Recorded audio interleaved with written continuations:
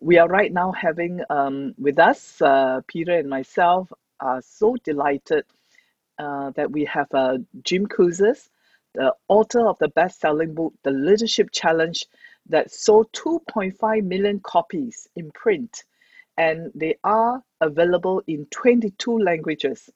And the great thought leader, in the leadership arena, we are so proud to have Jim with us to help us to look at how do we lead in crisis. And we are here right now sharing with him our thoughts in Asia Pacific. That we like him to open the session by really addressing what are the three key challenges, that organization leaders face in this crisis, and what is so special about this crisis, Jim. Well, Lily, thank you for the opportunity to be here with you and Peter. And hello to all my colleagues and friends at PACE and in Singapore and throughout Asia and the world. I'm delighted to be with you. Thank you so much. To your question, this particular pandemic, COVID-19, has actually brought up a number of novel challenges. We have never faced many of the things we're currently facing all at the same time. We may have experienced some things separately, but nothing like this. In fact, they call it a novel virus. Coronavirus is a Yeah. novel virus because we've never experienced it before. It has its own unique qualities. And because of that, it's causing us to have other experiences that we, in combination, have never had before. The first of those is that it is novel. And because it's novel, there's significantly more uncertainty. All crises produce uncertainty, not knowing, not being able to predict, not having a playbook to go by, which in routine times you would have. But this one, because we were so unprepared for it, has caused a number of challenges. 37% of employers, for example, had no plan for dealing with a crisis like this. A couple of weeks in, and even after being about a month in, only 52%. So we were slow to get up to speed with various measures to contain this and to mitigate this at the governmental level. Some were more prepared, like Singapore, than others, but the world was not prepared for this, and that's one of the uniquenesses. Another thing is it happened very quickly, within a very short period of time. Now, a couple of months in, you see the highest unemployment rate, at least in this country, and I think globally, we've ever seen since the Great Depression. It just happened so quickly that we're not prepared for the speed with which this took place. And I think the third uniqueness is the universality of it. This particular crisis happened around the world. It's really the first global challenge we've all faced together. There was the financial crisis 2008 that impacted some countries more so than others. Others practically not at all. That impacted, but this one is impacting the entire world in very dramatic ways. And combine that with the technology that allows us to see what's going on around the world, and that universality of this crisis is another feature, is another factor in making it unique. Does that fit with your experience?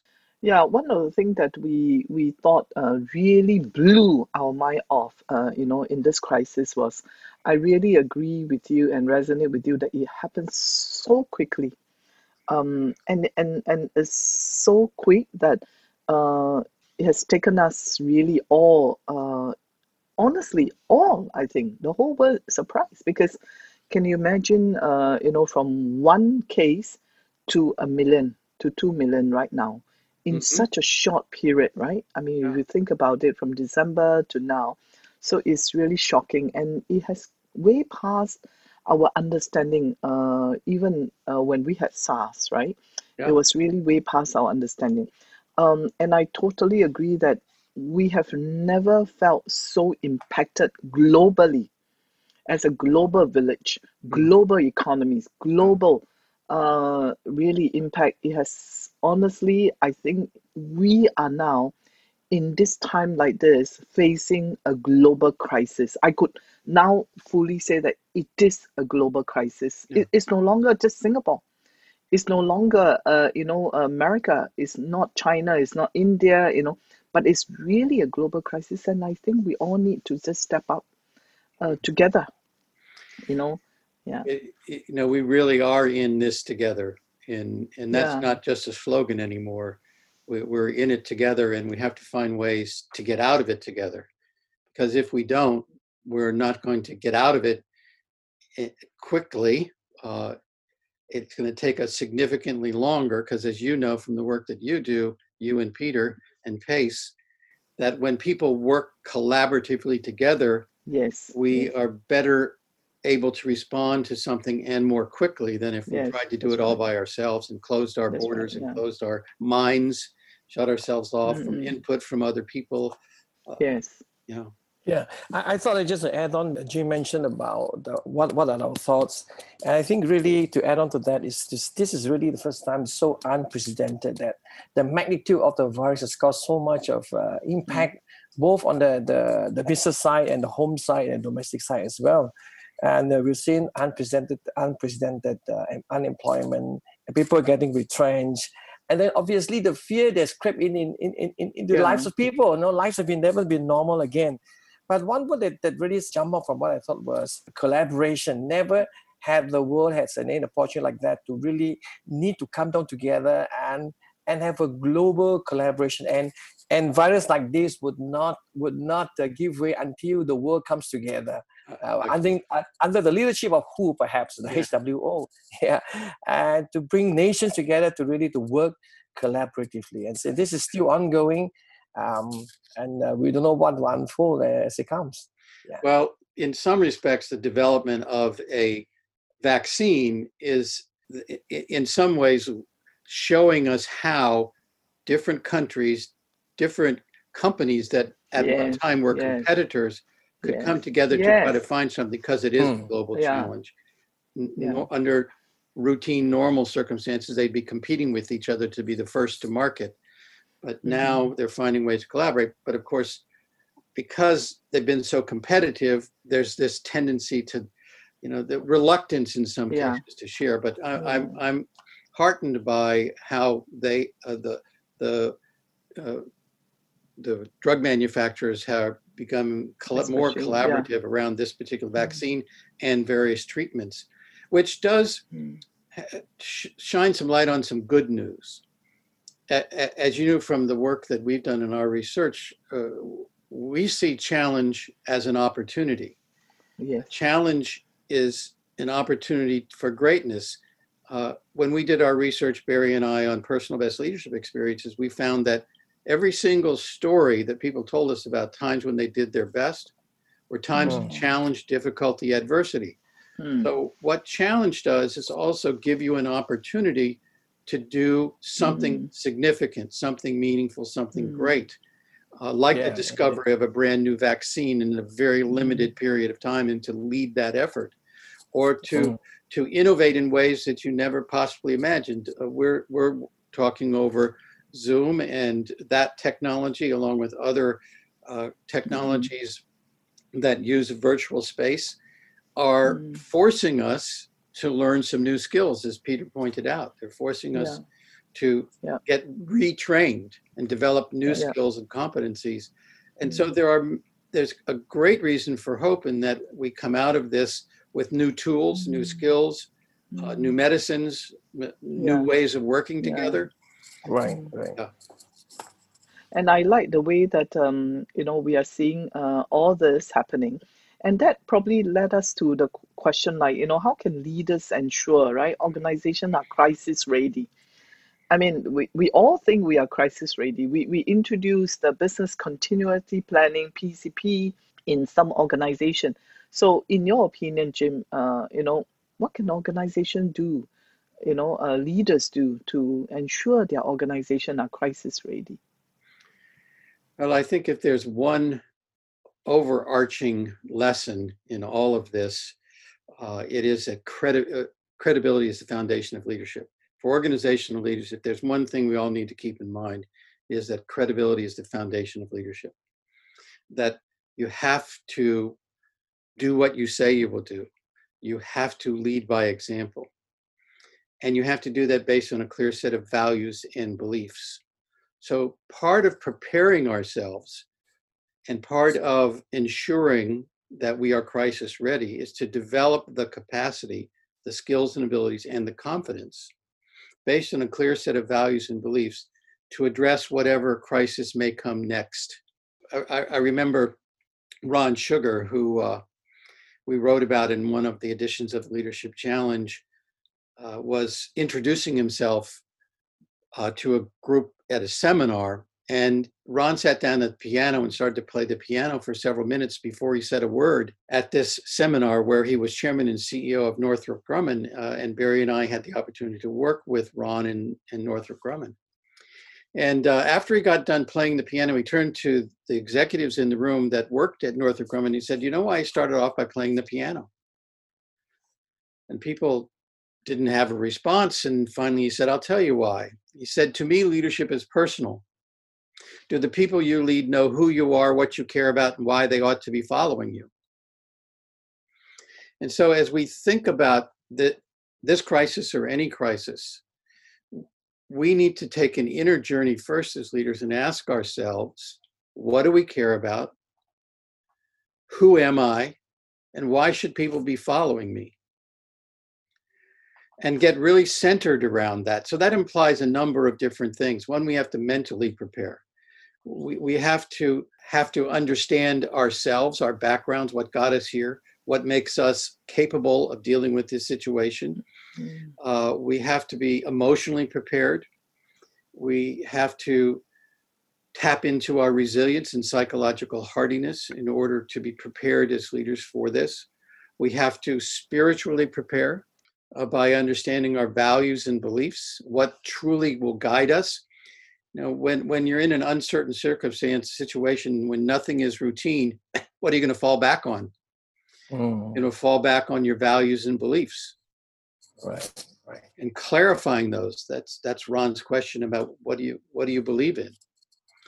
And we also have to be professionally prepared. We have to have the skills and abilities that will enable us, and we're learning a lot of new ones now. I never expected myself to become expert in Zoom or any of these other technologies, but here we are. You know, I've been working for home for a very long time, but there's a lot of things I realized I didn't know about that now that this crisis came, and then hopefully we'll be better prepared the next time. And so I think those are some of the things that would help or leaders to become prepared personally to handle this kind of a crisis. And then we also have to think about ways in which we can turn adversity into opportunity. Tell me, what do you think? What are some of your observations about? Jim, I'm going to build upon what you said. I think it's good having this conversation with you, learning much from you as usual, right? And you mentioned about to be crisis ready, leaders have to develop people and of course develop themselves in the organization.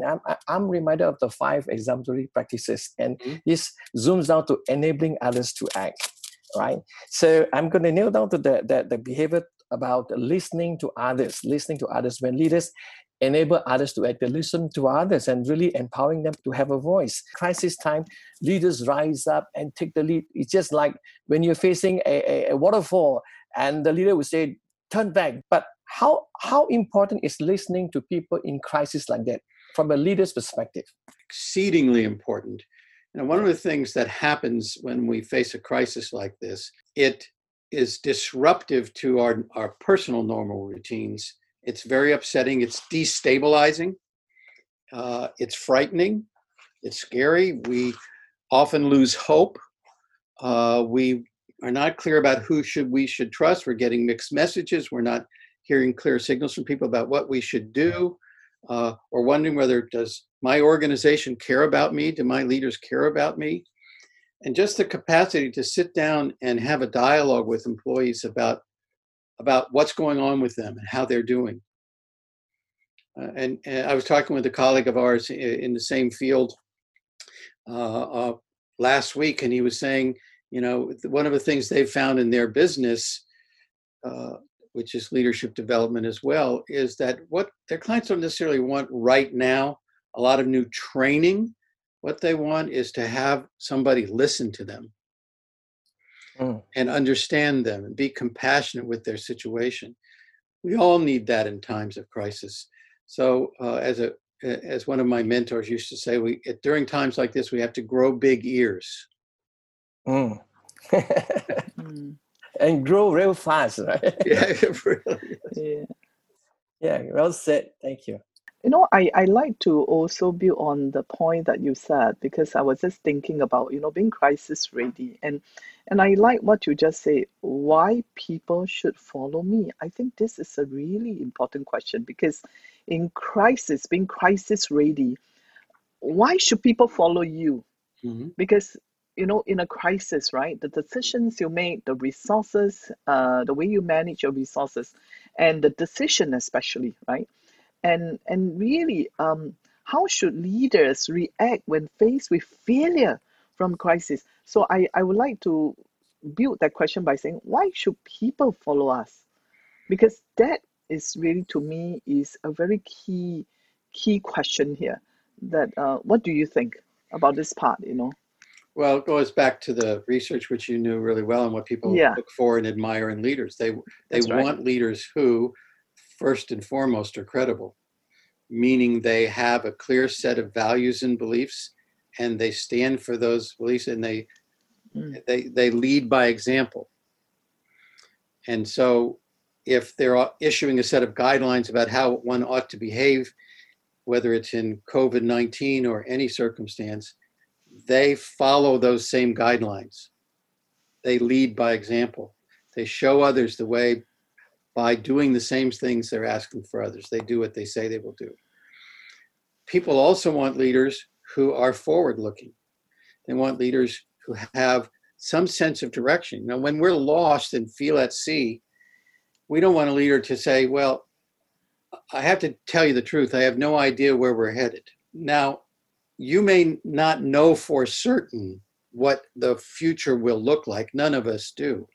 But you do hopefully have some sense of where you're trying to take us, which goes back to one of the things leaders need to do to prepare themselves is to really sit back and listen to the employees in their organization, as well as their other stakeholders, and about why we are here. What is our purpose? And where do we hope to be 3 years from now? One of the things they found in research on psychology is that what can be very helpful in times like this is what's called temporal distancing.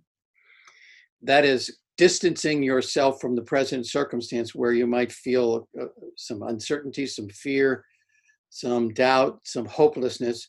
Distance yourself from that and imagine 5 years from now and you're having a conversation with your kids or your employees or friends, and you're talking about those days 5 years ago. And distance yourself and then talk about what's going on at that time 5 years from now.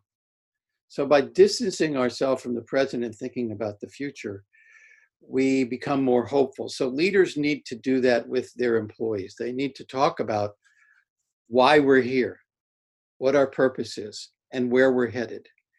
And the other thing is that we look for in leaders is, we call it inspiring, but it's a sense of having energy, being energetic, taking initiative, being upbeat and positive about the future.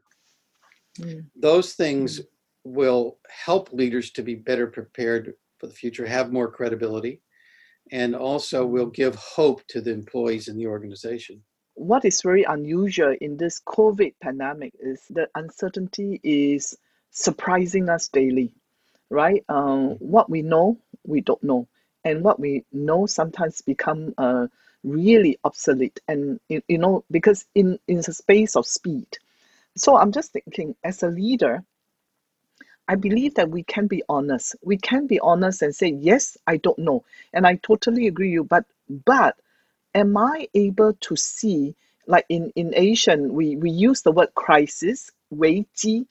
Wei means there is danger, Hmm. and 机 means there is 机会, there is an opportunity.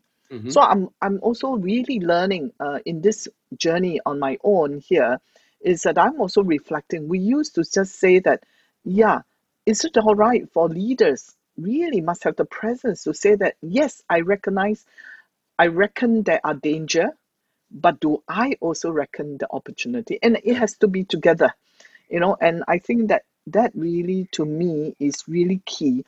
And also, I think the important, like in your research, that what you have said is how could we actually have alignment of the values? Very much the research that you, Barry, and you have done about positive engagement, right? Is when our values, alignment, clarity, there is clarity in what we care for, the values that we embrace, and really raise it to a level where people are willing. We say that people are willing to follow you in crisis, right? Yeah. Exactly. Yeah. Well said. And I think that's the notion of challenge is opportunity. Challenge is an opportunity for greatness. We found, as we said earlier in our personal best, that people who talk about doing their best as leaders always talk about the context being challenged. So challenge brings that out of us, and we can see that in this COVID-19 pandemic, where people have become very inventive about new ways of doing things, something that they never did before, just as simple as working from home. And then you're having to adapt. If you're a mom and a dad, and you're now both working from home, you got the kids, they're not in school, you got to teach them as well. Now we've taken on the role of teacher as well as parent. So we're adapting. We're finding out how resilient we can be as human beings, and I think that should give us hope and inspire us to see how resilient, how much grit we really have. And I think that's an important role for leaders. All leaders need to put this pandemic and other crises that will come in the future into a broader context. Sometimes we feel like we're right in the middle of this. This is the worst thing that ever happened in the whole history of the human race. And we are stuck, and I'll never be able to go back to the way things were. Well, let's broaden the context and take a broader view of history and look back and say, look at the human race, where it started and where it is today. And yes, this is awful. People are dying. We are suffering. That is the truth. And we have to tell the truth. We can't deny that. We can't deny the facts. But we can deny the verdict. We can deny that we're doomed. And we can say there is hope out there if we all fully commit to what's important. And that begs the question then, what is important? What's most important to us? And to look ahead. I think we're going to see a generation of kids who are growing up in this time start to ask organizations more and more about why, what's the purpose of this organization anyway? Is it just to make money? Or is there something bigger than that we're here to do? And when you fully commit to what's important, you have visions, you have a vision and values, then you can take charge of change. We can't change. Yeah. I'm not a physician. You're not a physician. You're not physicians. There's certain things we can't do, but we can take charge of what we do know about, and we can then take action. One of the things people look to leaders for in times like this is action. We can take little steps towards the future, and we know we can't do it alone, so we got to engage with others. We got, as Peter was saying earlier, we have to enable others to act. Yeah. And then we have to show that we care about others. We have to encourage the heart. And if we do those things, we're much more likely to be seen as leaders, much more likely to be successful as leaders than if we just talk about how bad things are or feel disempowered. This is an aside, but I was listening the day before yesterday, Well, I was listening to a podcast to an author. His name is Roy Baumeister, and his co-author John Tierney, who wrote a book called The Power of Bad, which one of the things that they discovered in their research, and it's actually been written about previously by others, is that we as human beings have a negativity bias. Yeah. We tend to, as they say in the news, if it bleeds, it leads. Yeah, if it's bad news, it makes the headlines, right? Wow. And it takes 4 good news to overcome 1 bad news. So if you think about that principle as a leader, we have to continuously focus on why we should be optimistic. Let's tell a good story about what somebody did during this crisis. Let's encourage that person's heart. We got to tell at least 4 of those to overcome all of the negative stuff. And so as leaders, we can make a difference. We can have an impact if we apply these kinds of principles to the work that we do. You know, seeing that the organizations are tumbling, whether it's MNCs or the multinationals, they are SMEs or they're middle-sized organizations, we can see world retrenchment, whether it's in US or outside of US. People are losing jobs and all. And inevitably in the process, we see organizations fail, right? So what would be your advice for leaders in the failing organization, seeing that they have to release people bit by bit, day by day, and then down to the skeleton crew and eventually not knowing what's next to come? So how would you advise leaders in such kind of distraught situation? How would you encourage the heart of these leaders? Well, we hear that every day, don't we, about a particular business that may have to close or has closed. We hear about people out of work. We hear about even large companies that have to declare bankruptcy.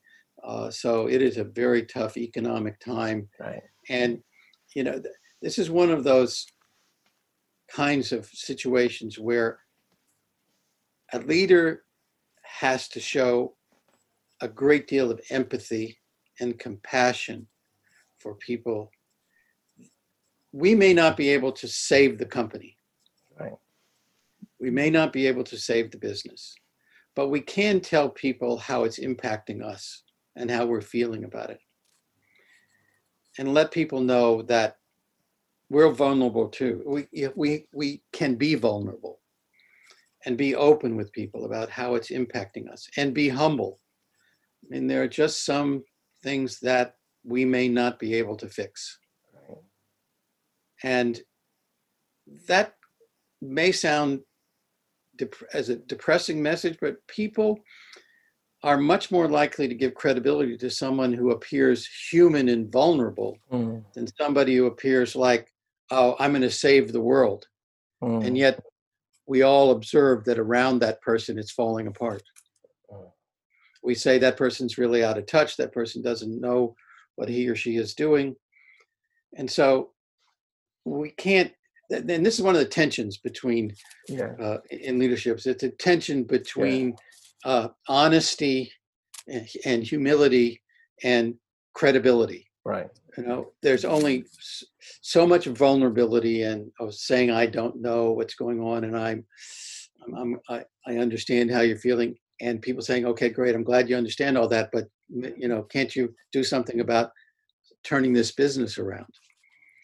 There's going to be a tension there. I think in the end, there are 2 things I'd say to leaders. First of all, this is a tremendous opportunity for learning. Right. Learning about yourself, learning about the world, learning about other people. And I would recommend that every leader during this period of time keep a journal. Because 5 years from now, when you look back at this, there'll be some very valuable lessons for what you do 5 years from now or into the future. This is an important time for learning. And another thing, I'm reminded of I think I've told you this story before, but my wife and I were in Truckee, California, and we were visiting. It's a resort town in the near Lake Tahoe in California, in the Sierra Mountains, and we were going there for a little, it was happening in the springtime, and we were going there for a vacation. We stopped in Truckee, and there was a little store right beside the railroad tracks in this small town called Truckee, California. We walked into a restaurant, and on the side of the building, there was a sign that said, "This building is dedicated to Ignatius Joseph Firpo." And then it said, "What you have done for yourself dies with you. What you do for others lives on and is immortal." And so I think this time begs a question for leaders personally about, how do I want to be remembered? What do I want people to be saying about me as a leader after this is over? How do I want to be perceived by the people that I work with? If we took some pause and answered that question, keeping in mind that what we have done for ourselves dies with us, what we have done for others lives on and is immortal, maybe that'll help us get through this in a way that is more personally inspiring and inspiring to others. Wow. Well, indeed, that was so inspiring, Jim. As I hear you very intently, really, you bring out a few good nuggets about, I think, amongst other things, you mentioned about keeping a journal. Journal is a record of what we learn. It's a reflection of, in this case, the current crisis. And when things are all back to so-called normal, so to speak, although we will never be back to the normal, that serves as a compass, a tool for leader to build upon, and then to begin to imagine what will unfold from the things that they have learned, and then moving forward, perhaps to build on a vision that is inspiring, and then start the whole cycle again. So it's like journal, reflection, imagination, and then envisioning again. And there goes a new hope. Yeah. Wow. How profound, Jim. Thank you so much. How profound that is. Yeah. And I really like the example that you gave about honesty, humility, and credibility. How apt, because I think it is so tough as a leader. I can't imagine, in a failing organization, how can I be honest? How can I continue to be humble and yet credible? And I think it all goes down to being believable. You remember in your research, I mean, are we believable? And I think people want that in a crisis situation, that even though we are failing, we are believable. We are honest, we are humble, and we are credible. And I think that is a tension that all leaders out there will need to balance in this very difficult time. Yeah. And Jim, if there's something that you could encourage, the leaders in Asia Pacific right here, or even globally, listening, tuning into this, are there anything that you felt that we should embrace, in our hearts as leaders? I think it goes back to what we were just talking about. If we reflect on the legacy we want to leave, what are the lessons that we want other people to have learned from us? What are the ideals that we stand for? What are the feelings that people around us we want to have? What are the feelings we want them to have? And what's going to be the evidence that we have made a difference, that we've contributed? If we could just reflect on those 4 areas: lessons, ideals, feelings, and evidence. It's the initials, by the way, are LIFE, LIFE. And reflect on your life. That I think we would all become better leaders, and we'd better understand ourselves. What I think, if there's perhaps one central message to all leaders, it is: you matter. You make a difference. We have found in our research that the most important leaders are the ones who are closest to us. That means if you're a leader, those people who report to you, or they may be your peers that you are leading horizontally, they may be family members, they may be members of your church or your community. Yes. Those people are the ones who are closest to you, and you have the most impact on those individuals. And you can make a difference, and you do make a difference based upon the extent to which you engage in exemplary leadership behaviors. You matter. You make a difference. Well said. So well said. Yeah, I like the word live, and it's so interesting. And just to compliment you, that when you say live, it's the same as in Chinese. We have this word called business. Mm. 生意 is also about life meaning. It says that the word business in Chinese is called 生意. 生 means life, and 意 means meaning. Mm. All of us, when we do business, we are actually bringing meaning to life. Mm. I wish that was what we called it here, and it would people would understand it quite differently. Great lesson. Thank you. On that note, Yeah. before we conclude, I think, Jim, we want to honor you and Barry for Yes. bringing life Yes. to so many leaders Yes. in the world community. We, Lily, Yes. myself, we are so much impacted by you and really Yes. admire the work that you do. And certainly, you make the world a much better place, as I've said in your birthday greeting. Yes. And I really meant from my heart. Yeah, so Yes. thank you so much, Jim. You are the, we call it the great American duo, and that is something great American duo. Not Trump, not anybody else, but Jim and Barry. Thank you so much, Thank you Jim. very much. Your works are really Well, so thank you. impactful, and your Thank you so encouragement is much. so Yeah. timely at this point in time where we are Yes. facing Yeah. challenges and also facing encouragement from a thought leader like you. Yeah. Thank you very much. Thank you, Peter. Yeah. Thank you. Thank you Thank for the you. good work, extraordinary work that you do. Yeah. Thank you so much. Yeah.